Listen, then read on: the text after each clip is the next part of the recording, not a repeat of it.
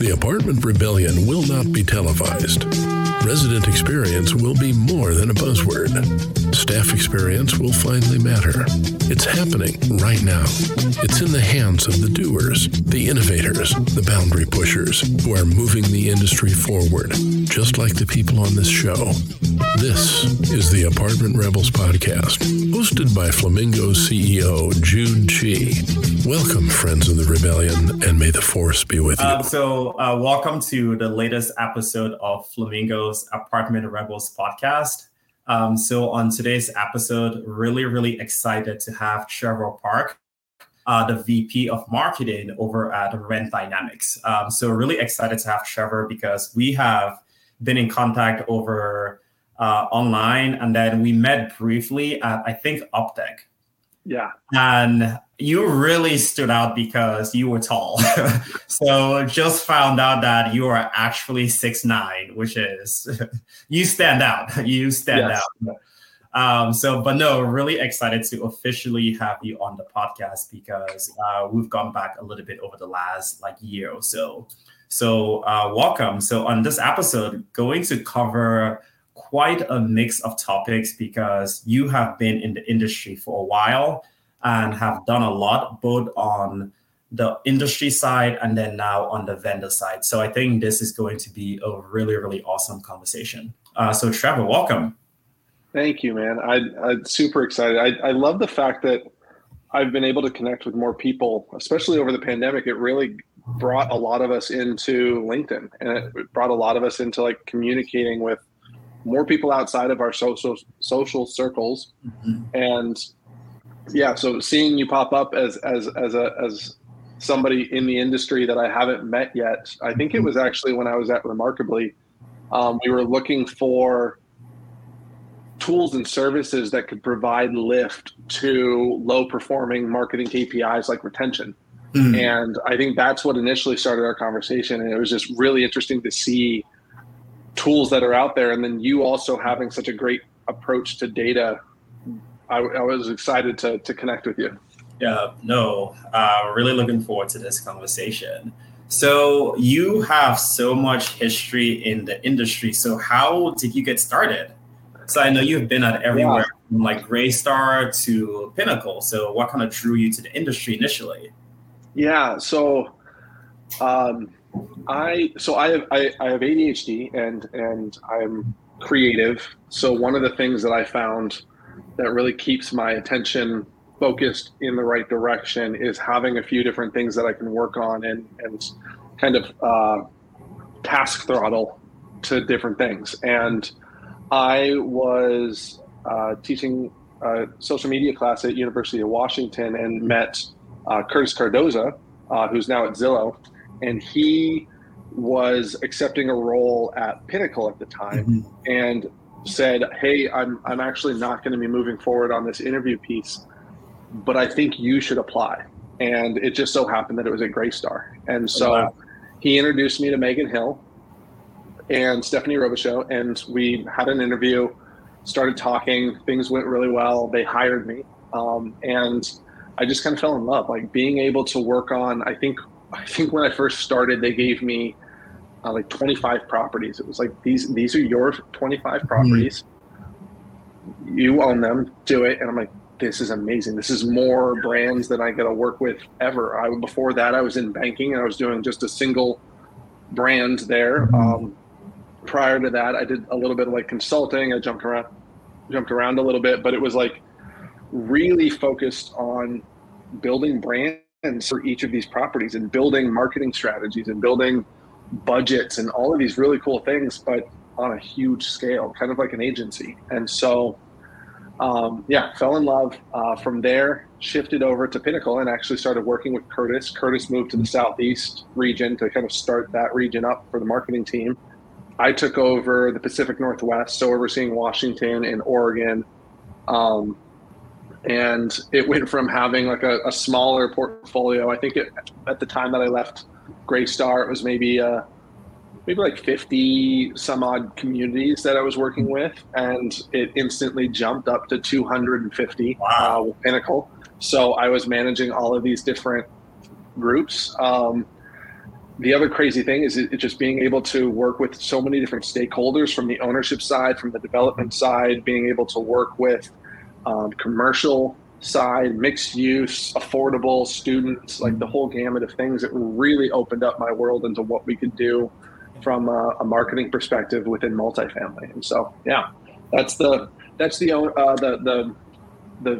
operator side that I worked on, and then shifted jumping into the marketing at the property level. So can you kind of give an overview of like how marketing is done at the site level for the industry, and how that's different than when you do marketing for, like, I don't know, Taco Bell or other like brands? Like, what are some of the unique things about marketing that you see for multifamily apartments?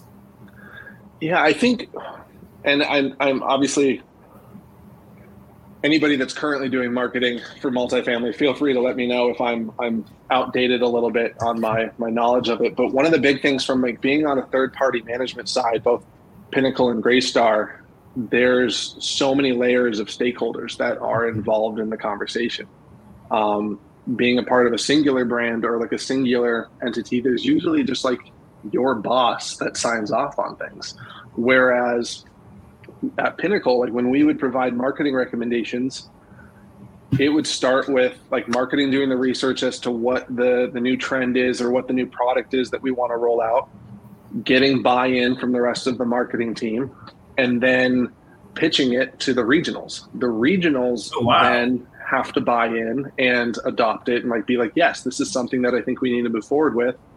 And then they have to pitch it to their ownership group. Like if it's not something that's in budget that year, I would say probably like 7 out of 10 times it's not going to happen that year until we get into the next budgeting cycle and we can factor it in for that year. But if it's like a crucial element for marketing to move forward on something, or if it's something that they might have a little bit of extra spend, then they'll potentially push it through. But there's layers of approval that have to happen on that piece. So usually that decisioning cycle is a lot longer than just hey, yeah, I got Trevor Park here. He's the regional marketing director for Pinnacle, and he is all on board. Let's sign contracts. Unfortunately, it doesn't work that way. Like you have to, like you get the marketing person on board, and then they get their team on board, then they get their regional team on board, and then they get their ownership teams on board, and then they roll it out and start working with the leasing teams to actually implement.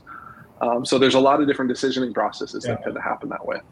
So then from someone that has been on that end of, maybe I don't want to say like the lowest spectrum of that decision making, but someone that is a marketer, do you see that process as really being suboptimal, or do you think for multifamily that is the best approach to have all those like different layers? Interesting. So from somebody that likes to move fast, like in my case, if I want to do something, I want to just start running with it. I find it a little bit suboptimal, but at the same time, one of the things that I really appreciate about that process is it really makes sure, like it really allows us to adopt the product within all different layers of the workflow. So I think about, like let's take RentDynamics, for instance. If like we have a CRM component, we have a call center component, and we have a Rent Plus component. The CRM component, it touches on multiple different layers of operations. The leasing agents are going to be using it at their level. The property managers are going to be using it at their level. The regionals and the VPs are going to be using it at their level. And then ownership stakeholders are probably going to be using it as well for like a reporting standpoint. And so having that process of approval and being able to get the buy-in, that really allows everybody to get on board before you sign the contract. And you can flush out any of that, like those onboarding hiccups or like the delays in training or anything that might happen. It makes sure that the expectations are clearly set before you go any further. And so that process makes a lot of sense. And then you also like it. So for Cush Wake now, like Jeff Janner, his role, he is kind of like the gatekeeper for a lot of vendors. He does his audits, he does his reviews, and then pushes it forward.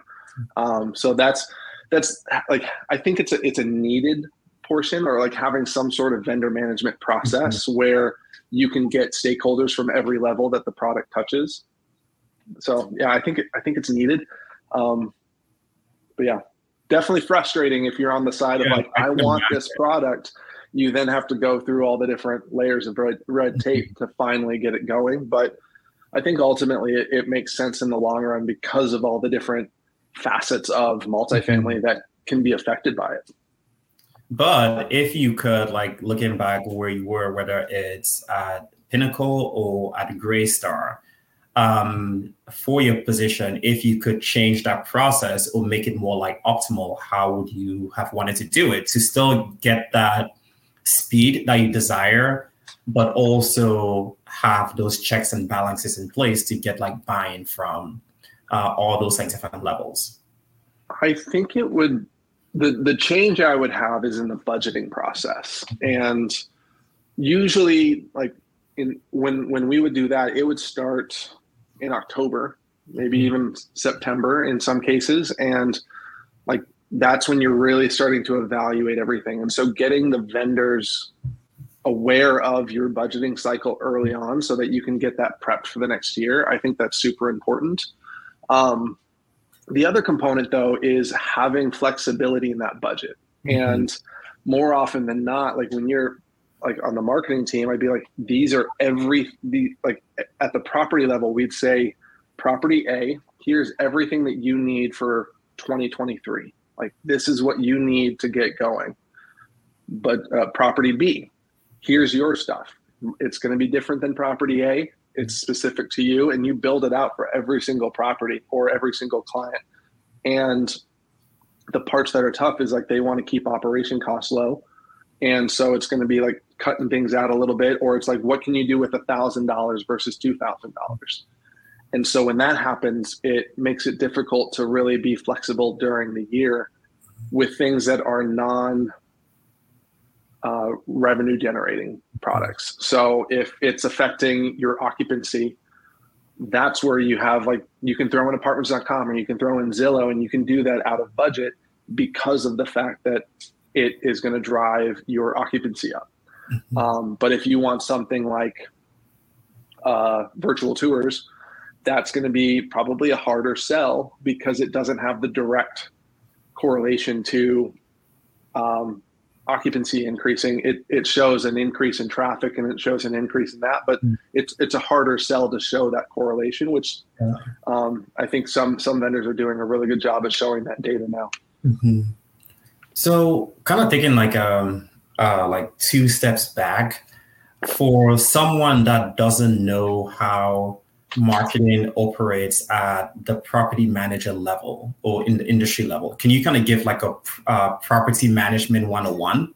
So the end goal is to get people to move into the building. So how can you kind of break that down on how that budget is spent? What are all like the initiatives that are done to build awareness, get people into the funnel? So what is like marketing 101 for the apartment industry?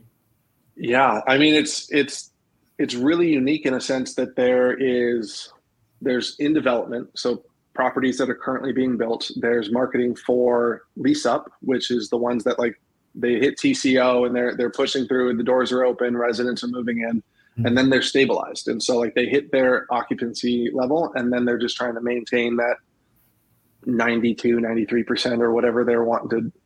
Now it's like 95. 95. Yeah, there we go. Yeah.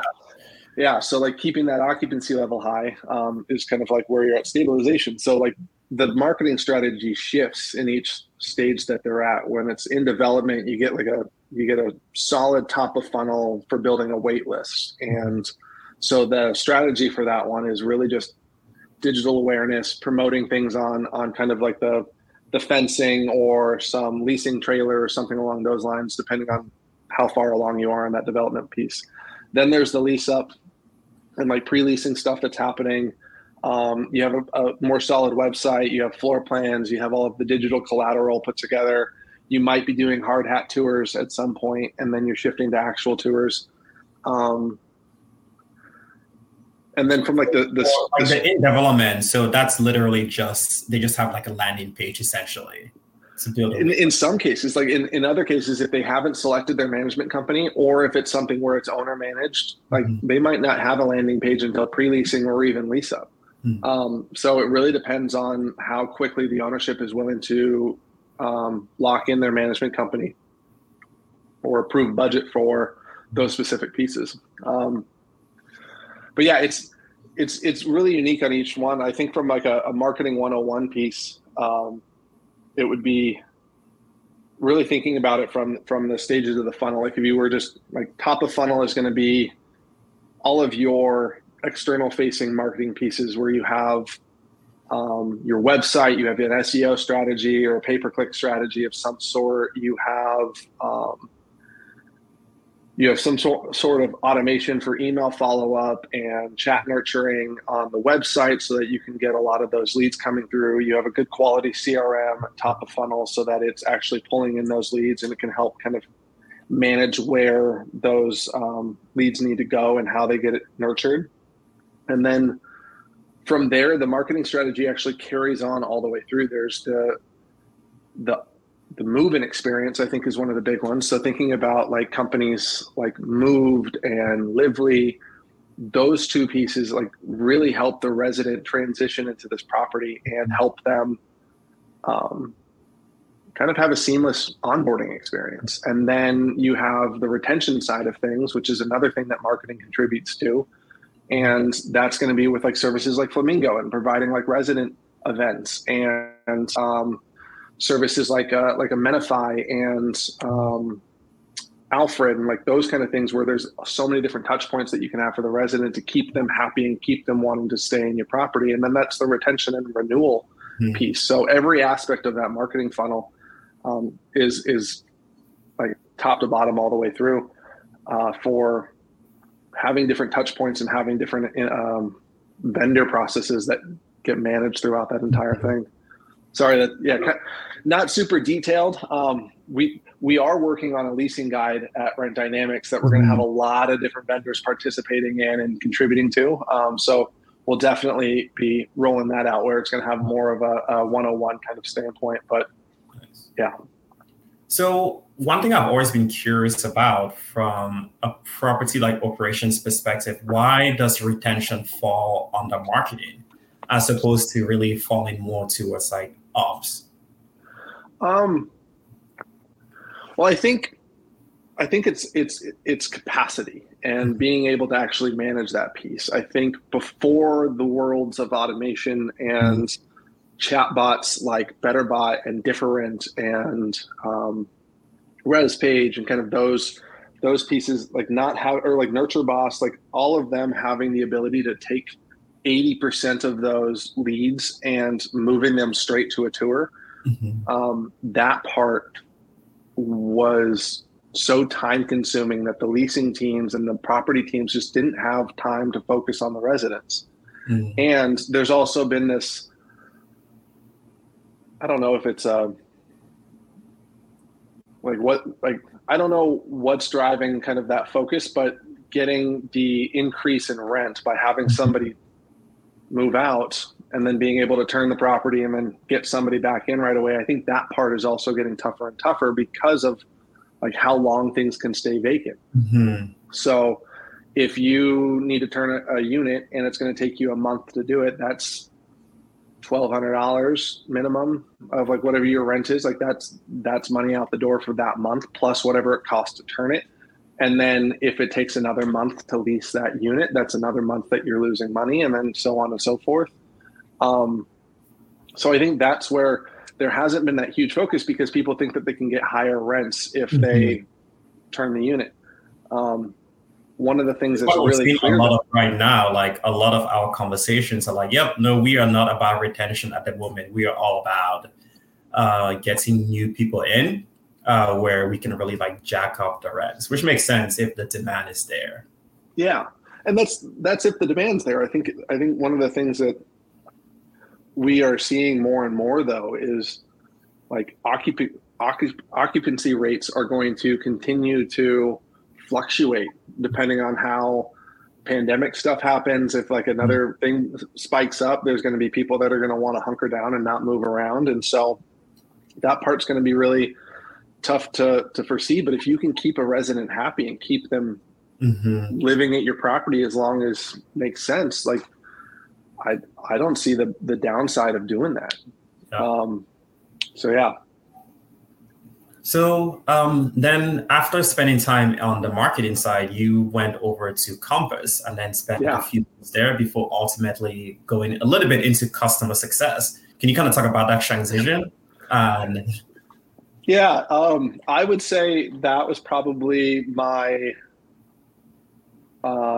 if I had to think back in terms of like professional decisions that I regret, jumping to Compass was one that I have a little bit of pain still in the back of my mind of like jumping ship. I was really, I mean, honestly, like I was blinded by a paycheck. I had a recruiter that was chasing after me and they wanted me to kind of help open up the market for Compass. It was going to be their second headquarter, and they had just bought a brokerage in the Seattle area or Seattle Bellevue area that wasn't really the happiest of campers because of the acquisition, and they needed somebody to come in to help kind of build up that team and help make them happy. And I told them no 4 times. I'm like, no, I'm happy where I'm at. I'm not interested. They then came back and they're like, we'll give you more money. I'm like, no, still not interested. Then they threw out a number that I just was like, are you kidding me? I couldn't say no to it. And I still remember too, like Jennifer Stakokis, when I told her that I was leaving, she gave me some really good advice to consider after that. And she had told me, just be careful of the person that's throwing a lot of money at you to get you to come on, because they could be hiding stuff. They could be not telling you the big picture and they're just trying to blind you by the price tag. And she was right. I came in, it wasn't the best culture fit for me. And I loved the team that I worked with. The team was fantastic. I was able to help grow the team from, I think it was like 4 people to like 15 people in a matter of like 10 months. I loved being able to see the single family side of things and how that aspect of real estate is completely different than the multifamily side of things. Brokers are more individual operators, and then they have like their own little nestle of teams. And yes, they communicate with other brokers and stuff, but it's really kind of like, it's just them. Whereas if you think about multifamily, like the amount of times that I see somebody from like security properties talking with somebody from Thrive, or Thrive talking with somebody from Greystar, and having that like really nice connectivity. It was really awesome to see that, but it also gave me, when I was at Compass, to have that understanding of like, I really miss multifamily. And so 10 months in, like I talked to one of the things that you do really well, and that's how we got connected. Like you are always looking to really build connections amongst like different companies. And that's one of the things I really enjoy most about like following your story. I appreciate that. And that's, I mean, it's my life's motto is to connect people. I know I'm not going to be the resource for everybody. Like I can't do everything. I don't know everything. I'm not the one that can do it all, but I want to be able to know the people that can. So if I'm asked a question of like, hey, do you know how to make a cake? I'm like, no, but I know 3 cake makers that can help you out, or like, whatever it is. I want to be able to have that resource and be of value to people, even if I'm not the one that's doing it for them. I would love that. Absolutely love that. Yeah. And then how was moving into customer success then? So what kind of drove that move? I'm obsessed with customer success. It is probably, if I had to pick between marketing and customer success, I would probably choose customer success if I had to like separate the two. But one of the things that I really appreciated about my role, both at RentDynamics and at BetterBot, is they appreciated the overlap of marketing and customer success. When I came into Remarkably, the reason that I fit so well into that role is I was the one that was, or like when it started, before the AI was fully launched, the person on the back end providing the insights was the customer success manager. So having that knowledge of how you can improve metrics and you can find lift in certain areas, that was coming from the customer success team. So Stephanie Robichaud, myself, Levette Legoyne, like we all were the ones that were diving into the data, providing those insights, and then kicking them out through the dashboard or a report. So it just made a lot of sense for me to kind of fit in that role. And I also I hadn't run marketing on the vendor side. So I was casually working with the marketing team to understand what it looks like from a vendor perspective, and not a client perspective. And so I was able to really learn from Arina and Anna Lee of what they were doing to build out the marketing stuff, and was able to shift that during the pandemic. So actually there was a little bit of a gap in my job description. So remarkably got hit with the pandemic. They laid off a good number of their employees, and it was definitely unexpected, but it was something that, like, looking back on it, I'm actually glad they did, because I was able to basically look at the book of business that I helped them build and still be a resource to those people. So like Paul Edgman at Thrive reached out to me and offered me contracting work. I started doing stuff with other management companies in the market as well, and just started helping them out during the pandemic, building email cadences with automation. I started building out different types of tech stack options for them, and really kind of refining what they were doing from a remote standpoint, since most of the properties at that point were shut down and having to work from home. So I built a lot of those systems for management companies throughout Seattle and the Pacific Northwest. And then I also picked up a camera and started doing virtual tours and property photography just to kind of help make ends meet. And I was connecting with more and more. And so it led into marketing projects. Oh, yeah. So you were like super entrepreneurial throughout it. You definitely didn't sit up down. Yeah, it was a lot of fun. So like I bought Matterport cameras and stuff and started going to properties like masked up and everything. And they would just like leave the key on the door for me. And I'd like go in, I'd take the photos, and then I'd mail it to them later, and started doing drone photography from there and videography. And so it was just a lot of fun to be able to do that without the pressure of having another job to do it. So I enjoyed that a lot. It wasn't until, so Paul actually reached out to me and said, hey, what do you know about like marketing automation and like chat bots and kind of that side of things? And I told him I knew a little bit about it, but I wasn't super familiar with what they did.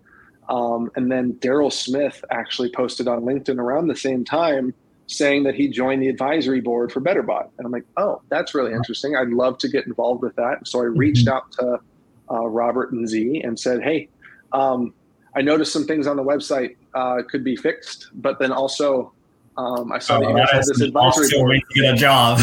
Yeah. And so Robert reached back out and he's like, do you want to do it? Like, do you want to fix it? And like, I jumped right in. I said this would be great. Started doing contracting for them, and really started building out like kind of what their company looked like from a marketing perspective. Like tried to help build up the brand, expand what they were doing, and then that was. It's so funny that that's the approach that he took. Like as a founder, try to like hire, one of the big challenges when you hire is just like the amount of resumes you have to review, the amount of people you have to talk to, amount of interviews. If I had to interview, I think the best hack that I always like think about on every interview I have is I will just show up on the interview like, these are the problems that I think you have. This is how I can solve them.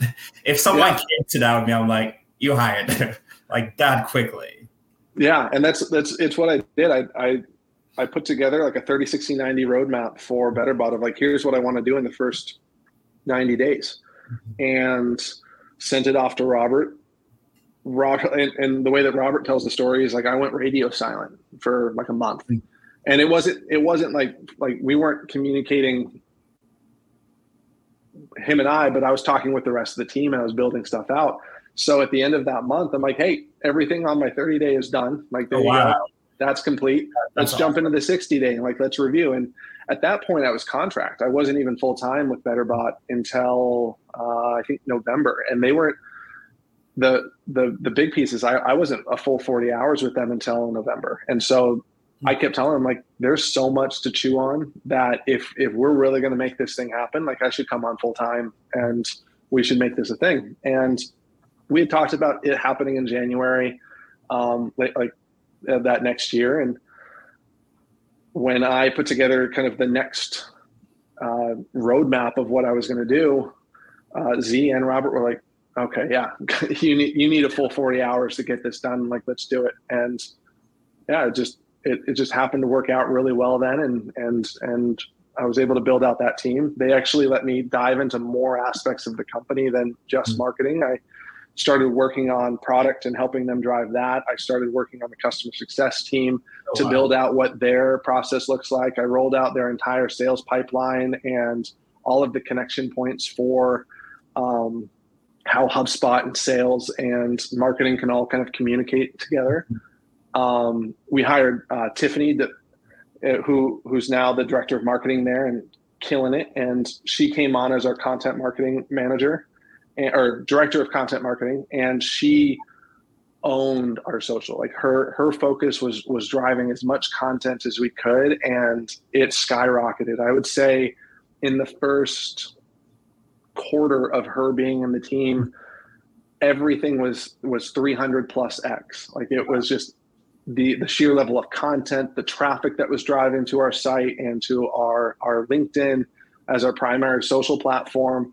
She was just pushing so much stuff out there for us that it really helped us build that brand and build that out. And so we were able to just develop some really cool strategies that tied into that.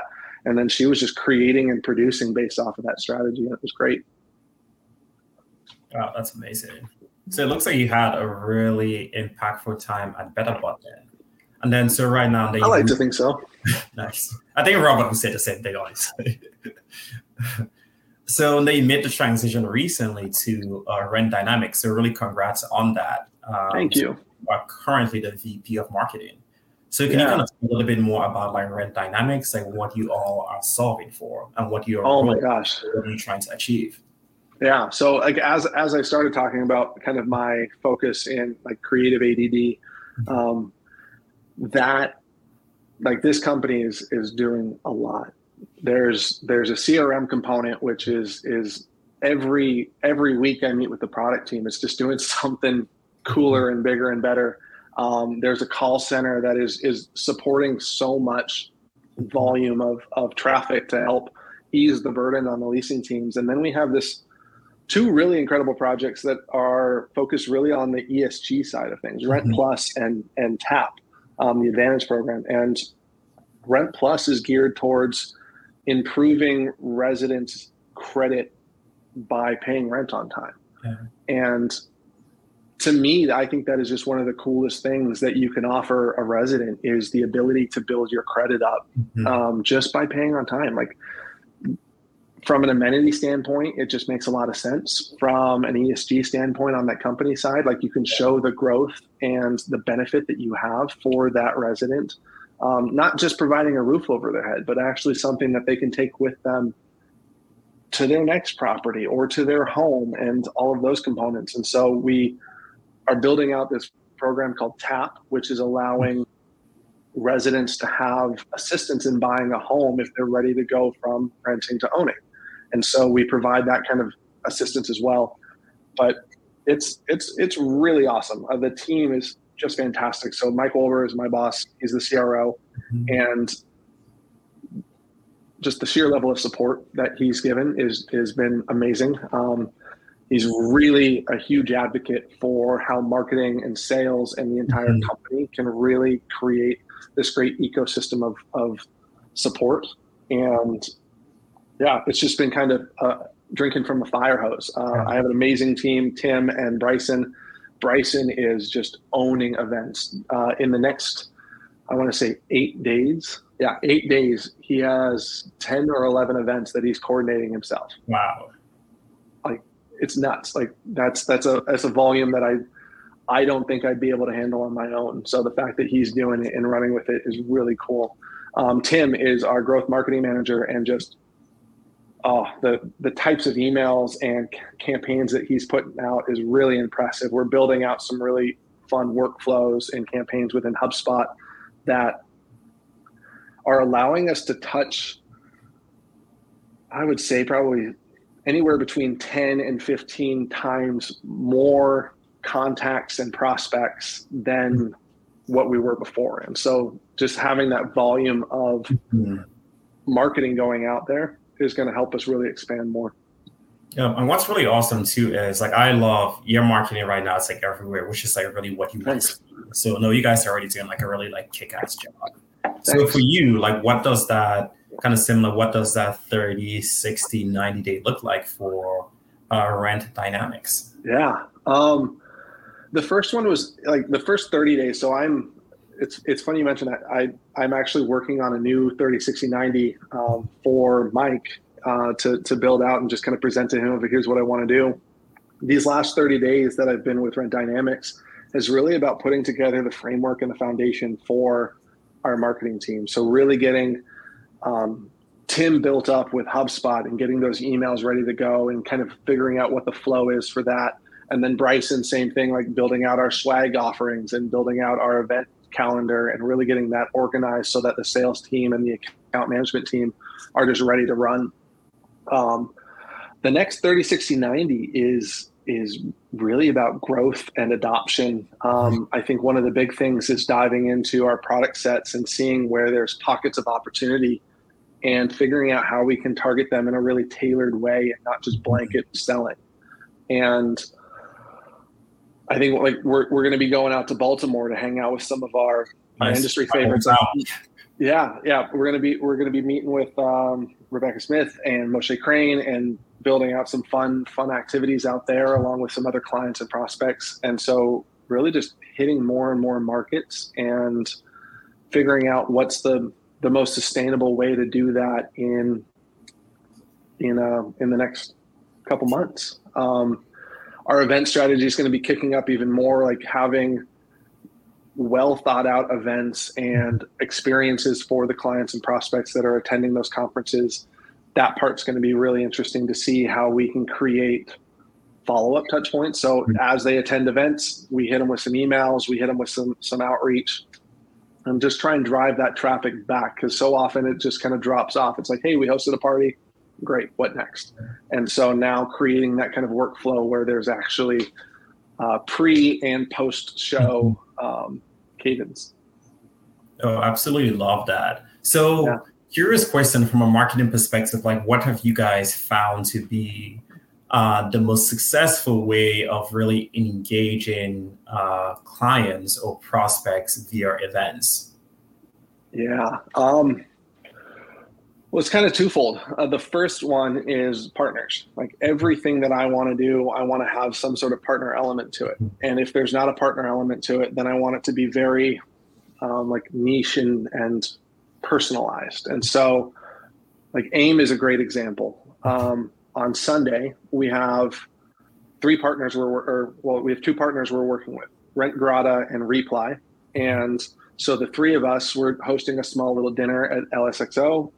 And that's going to be more of like an intimate one. It's a great vendor to operator ratio so that we can really make sure that we're being personalized and not just blanket presence. And being able to engage with each of them on a different level is going to be really fun. And then we have Monday's event, which is going to be at the Huntington Beach House.